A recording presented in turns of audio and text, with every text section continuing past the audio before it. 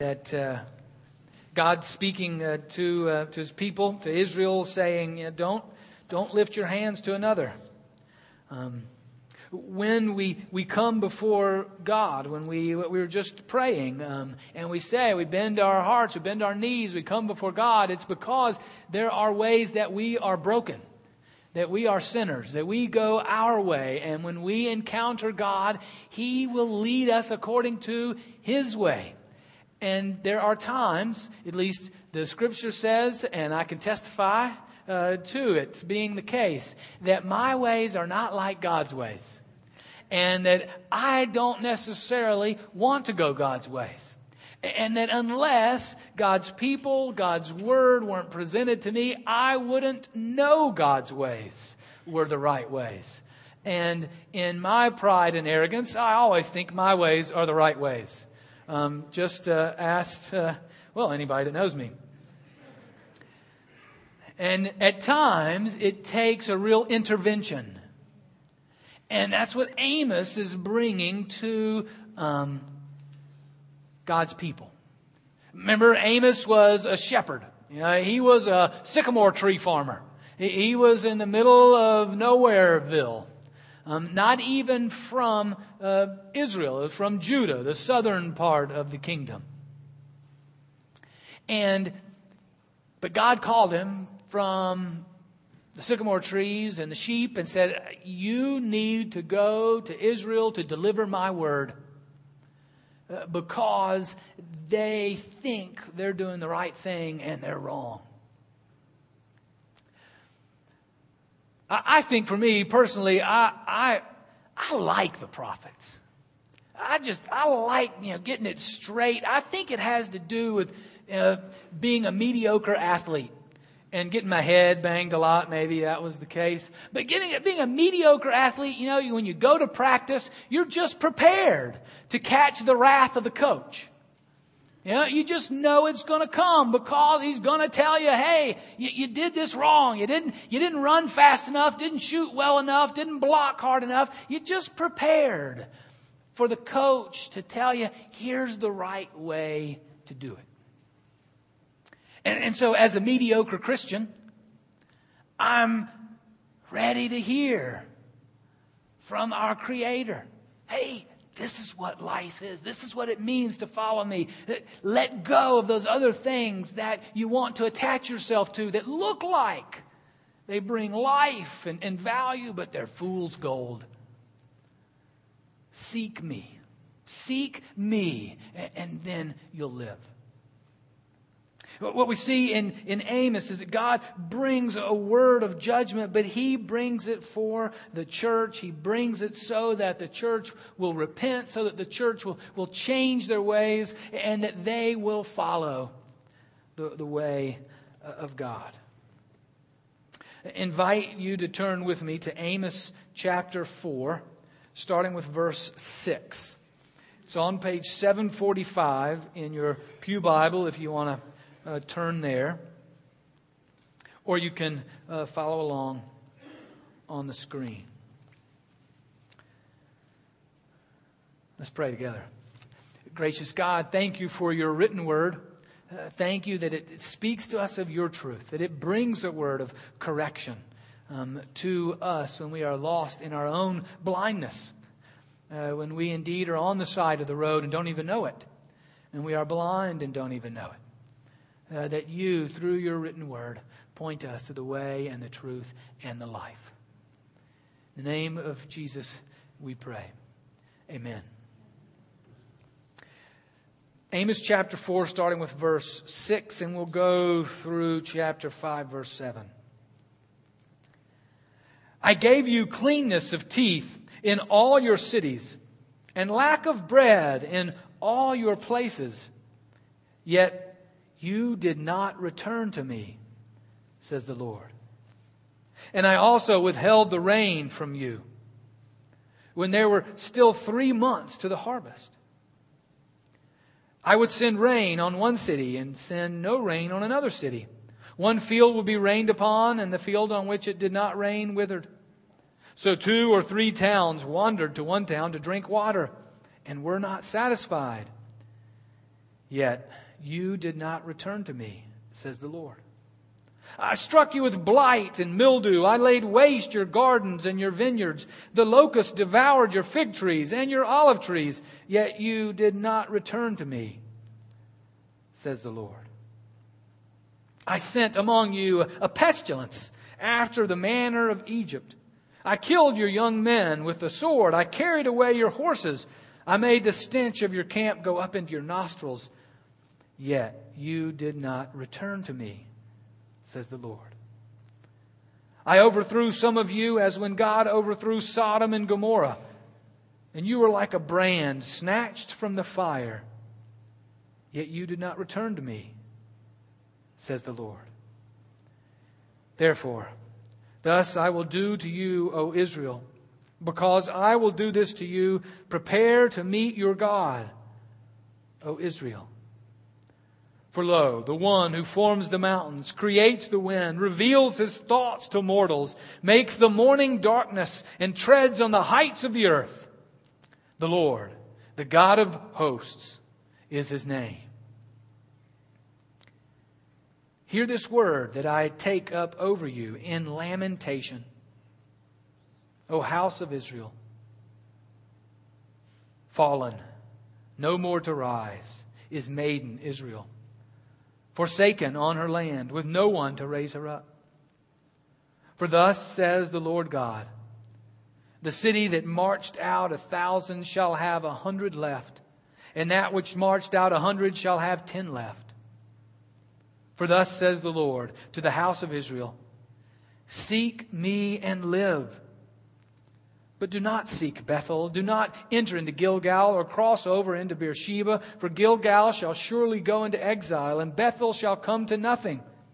Seek the Lord and live, or he will break out against the house of Joseph like fire, and it will devour Bethel with no one to quench it. Ah, you that turn justice to wormwood and bring righteousness to the ground. This is the word of the Lord. Thanks be to God. First, just want to walk through this passage, just really a couple sections of it, just to help us again, just learn some of the techniques and just how to read the prophets, and especially the minor prophets. In the first part of the passage, what God is saying is that He has used events in their lives in order to reveal to them the ways they were straying from God. God will use events in our life to wake us up, to turn us to Him. He will use events that are very negative, that are even painful in our lives, so that we will avoid a greater harm later on down the road, so that we will turn back to Him and fulfill the purpose He has for us to be not only a blessing to one another, but a blessing to the world, as we talked about last week. The purpose for which God called Israel from the days of Abraham on was for them to be a blessing to the world. And if they go their own way, they cannot fulfill that purpose. And not only they lose, but the whole world loses. And the same for us. Now, be clear, that's not always the case. It's not always the case. When things bad happen to us, does not mean that God is disciplining us. Just ask Job, ask Paul, the Apostle Paul, or ask Jesus, who was in the very center of God's will as He had nails in His hands and feet and a spear in His side. So just because bad things happen do not mean that that's God's discipline. But sometimes it is. And it's part of our relationship, our living relationship with Him, that we engage things in our lives and we say, God, are you speaking to us? Are you telling us something here? Are you communicating something to me here for my own long-term good?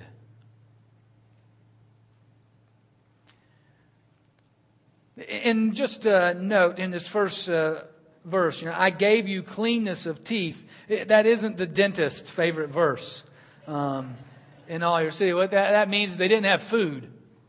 So their teeth were clean, but their stomachs were empty. And now, there may be some times that you sit in the dentist chair and you think it's God's judgment on you.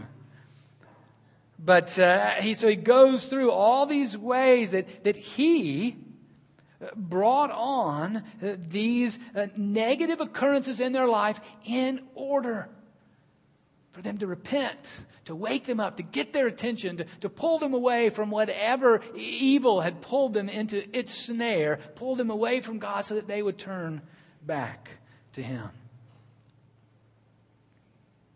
And it may be worthwhile for someone in this room to consider, are the events in my life a way that God's trying to get my attention? A way that God is speaking to me?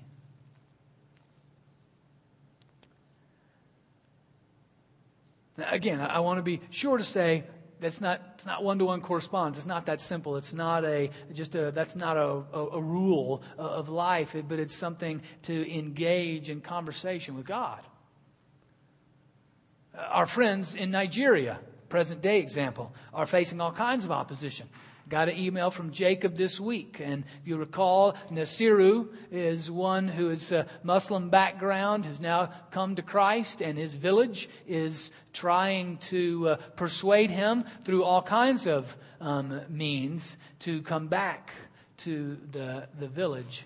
And his life is in danger.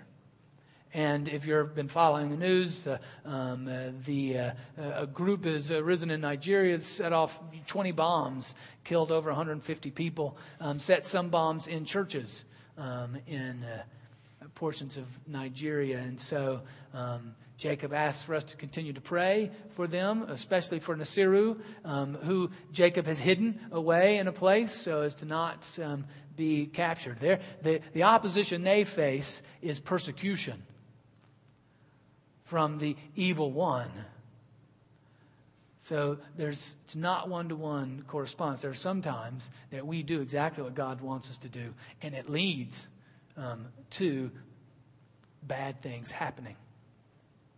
But in this case, with Amos, to be aware that there are times that God does use the events in our lives that are negative in ways to awaken our soul, our spirit, to cause us to repent, to bring us back to Him.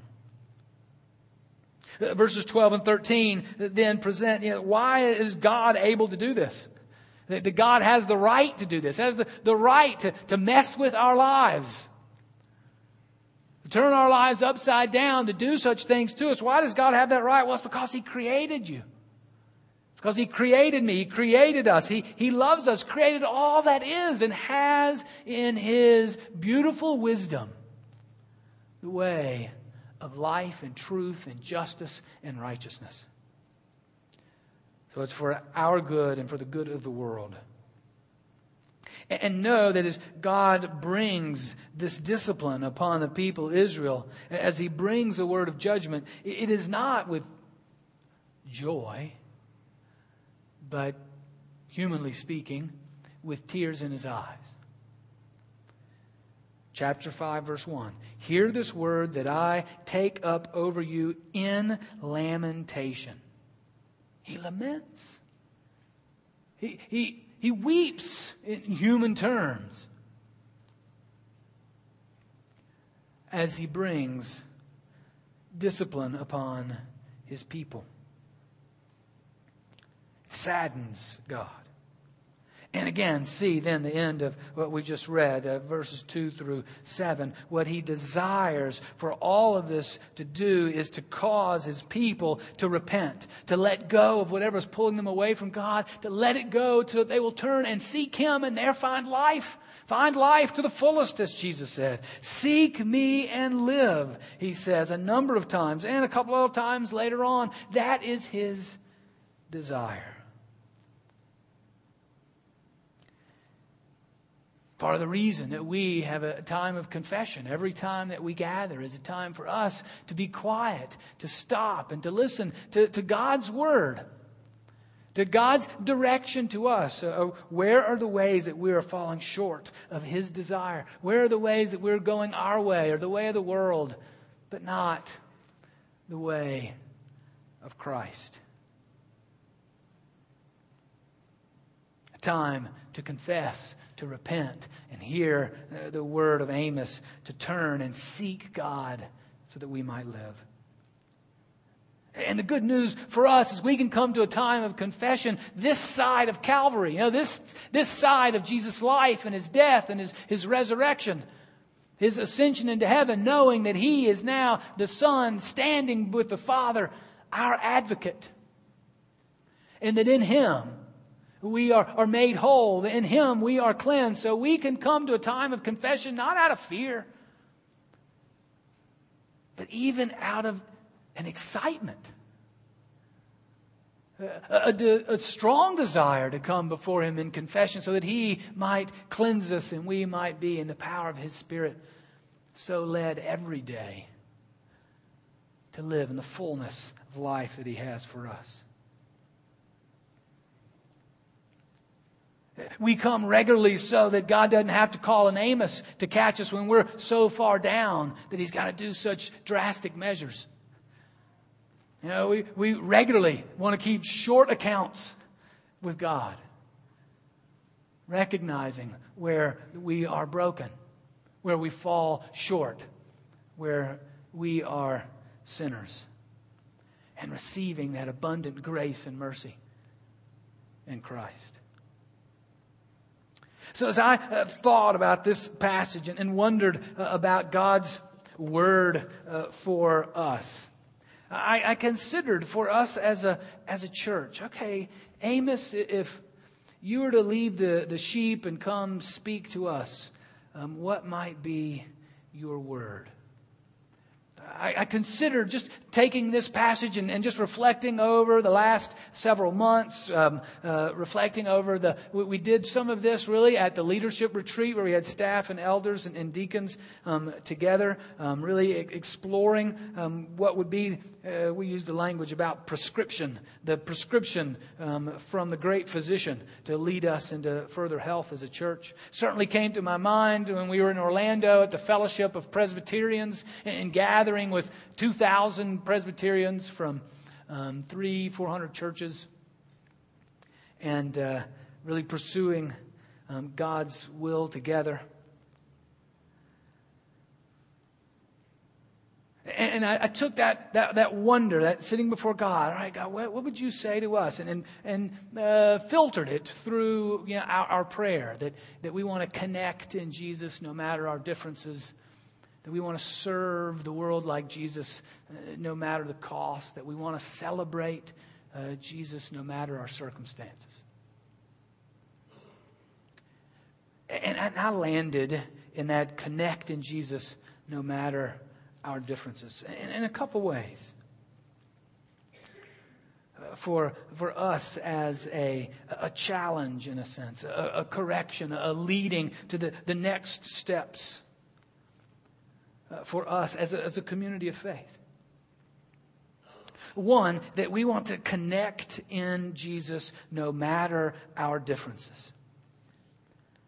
What that means for us is that we want to be a group of people that as best we can looks more like heaven. We pray regularly when we pray according to the word of Jesus that Thy will be done on earth as it is in heaven. What goes on in heaven, we, Spirit, do that in our midst. Do that in and through us. That's what we want. And we know from Revelation 7 that heaven looks like people of every nation, tribe, and tongue gathering at the throne of God, worshiping Him together. We were reminded at our leadership retreat that only 7% of the Christian congregations in the United States start to look like heaven. Only 7% of the Christian congregations in the United States are integrated, multicultural.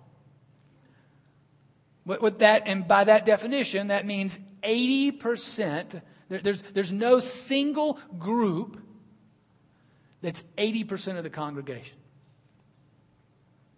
So what that means is that 93% of the congregations in the United States have over 80% of the people who participate being the same kind of person. Only 93% or only 7% of the Christian churches in the United States starting to look like heaven. Now, we, as a church, have intentionally taken steps to pursue that dream, to look like heaven. And we've, as a church without walls, torn down some of those walls. And as we tear down walls and walk through the rubble, we find new walls. Because it's not an American problem. It's not a church problem. It's a human problem. I don't know the statistics for the churches around the world, but I imagine they're probably the same. We tend to flock together. We tend to play by the social rules of our culture rather than we do the rules of heaven. And so, to go against the grain of the way of the world, of the social constructs of our world, it takes intentionality and effort. And the more we go against the grain, the harder it will become. And we've faced that in conversations and that I've had with a number of folks. As we take a step, it gets more and more difficult. Even at the conference that we were at in Orlando. I mean, it was basically, we commented on this. It's basically all white. There were very few people of color present.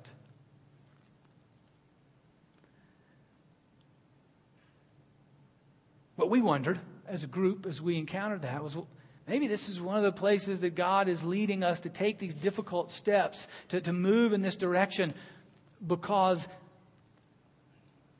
the rest of the church in which we connect needs help.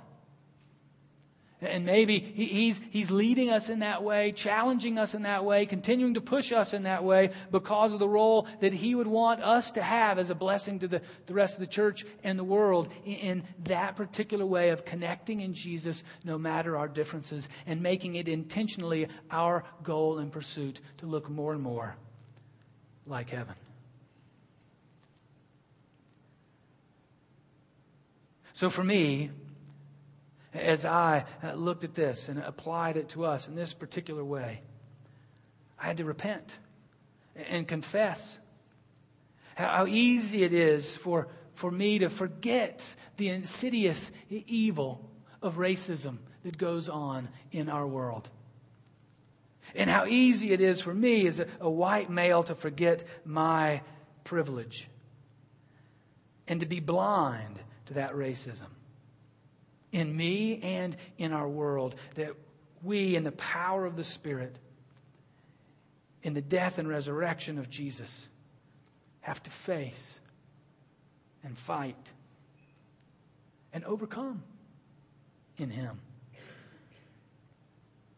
So I'm sorry to God, and I'm sorry to you for the ways that I can be mediocre in following this dream. And I'm thankful that God isn't. And that God is still at work. And He continues to teach and lead and direct and challenge us. Bring discipline to show us and remind me and call me back to some of the details of what it means to seek Him. So for this year, the session of the church will really be diving into this, into the second and third levels of what it means to be a community that are connected in Jesus no matter our differences. To go against the ways of the world. Another way that was brought up to me, both again at the leadership retreat and also at the event this week, was how we connect in Jesus, no matter our differences. The need for relationships that are mentoring, what we call discipling, life-sharing relationships, one-on-one, small group interactions where we share our life, we share our struggles, we share our pain, safe places to really engage with one another, to learn and grow and challenge and help one another follow Jesus.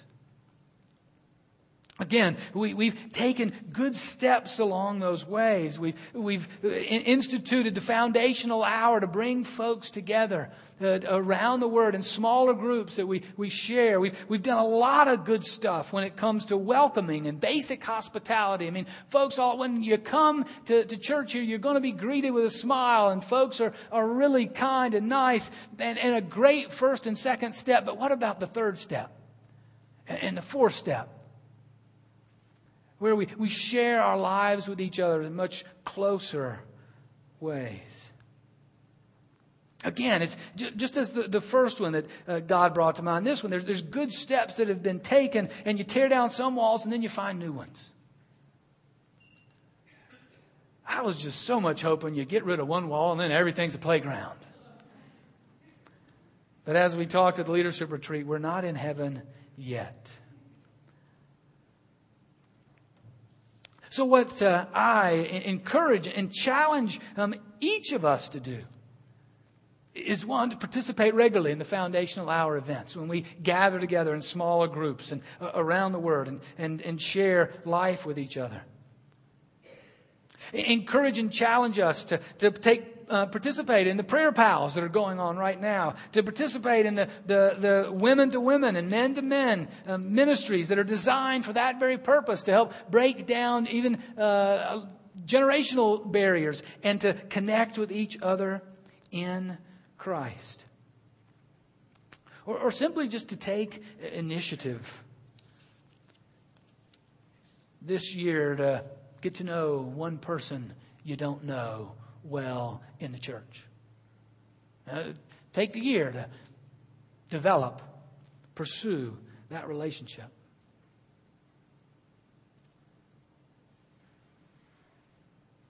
For me, as I reflected on that, so easy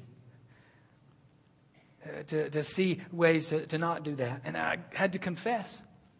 I get too caught up in leading a church and preparing sermons about relationships and communities, organizing meetings where relationship and community can happen, that I neglect relationships and community. That I neglect the basic mentoring, discipling relationships, finding someone that's gone a few steps ahead of me on the journey and saying, hey, can you share with me your wisdom? And finding someone a few steps behind on the journey and say, let me share with you my mistakes.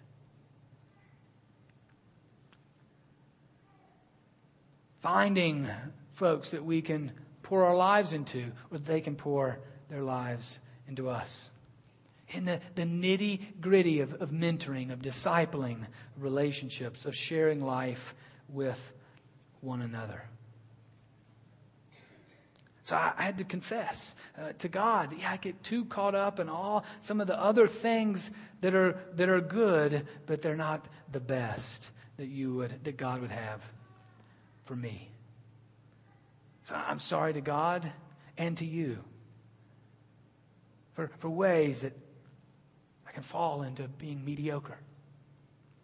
But I'm thankful to God, who brings that word of truth, who brings that way of life, and who doesn't let me languish in my own fallenness and my own mediocrity, but who continues to intersect my life and our lives to continue to challenge us and lead us to Him so that we might live and be a blessing to one another and to the world.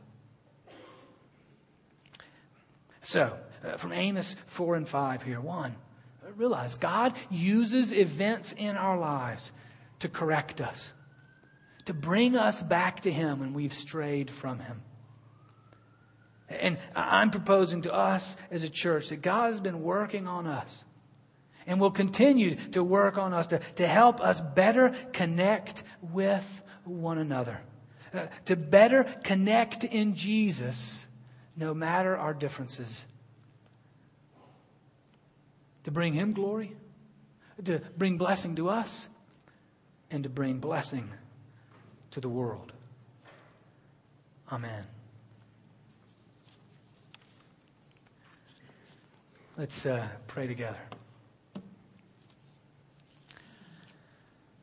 Gracious God, we do rejoice and give you thanks that you are intimately involved in our lives, that you speak to us when we are falling short of you and we are on the wrong path.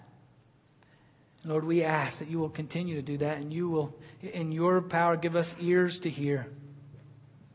Thank you for your patience with us and for your leading us into your fullness. We lift up one another to you. We pray for our brothers and sisters in need. We continue to pray for our brothers and sisters in Nigeria, especially for Nasiru and for Jacob and for the church there. We pray for our brothers and sisters in Syria as well, in the midst of chaos. And we pray in both nations, as we pray for our own, that those from positions of power and leadership would use those positions to bring about justice, to bring about and make peace, so that indeed your church can flourish. I pray that you would give them wisdom, a boldness, and a strength to remain true and strong to you in the face of such opposition. We continue to lift up those in our midst in need of your healing touch. We pray for DeMarco as he recovers from automobile accident. Pray for Josiah as he recovers from surgery. Continue to lift up to you Amelia Barch and your healing hand upon her. We lift up to you for your healing touch, Jim Murphy and Jim Schaffner, Mildred White. We thank you for your healing upon Linda Breedemeyer.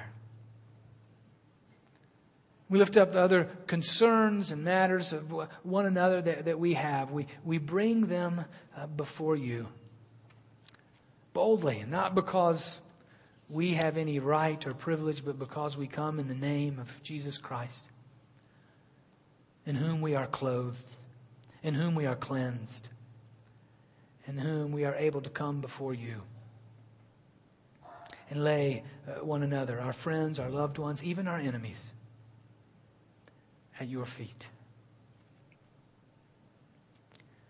And gracious God, we ask together as your community that we would be the people you are desiring us to be.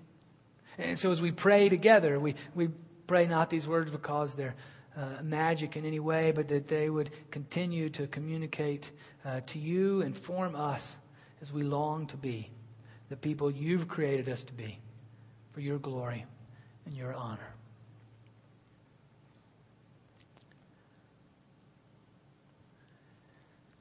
Dear God, make us into your community for your glory. Connect us in Jesus no matter our differences. Lead us to serve the world like Jesus, no matter the cost. Help us to celebrate you, no matter the circumstances. We need you, Holy Spirit, to empower us to greater works than Jesus. Amen. Now, let us continue to worship God as He has given to us generously, cheerfully, and sacrificially. Let us do the same as we give unto Him.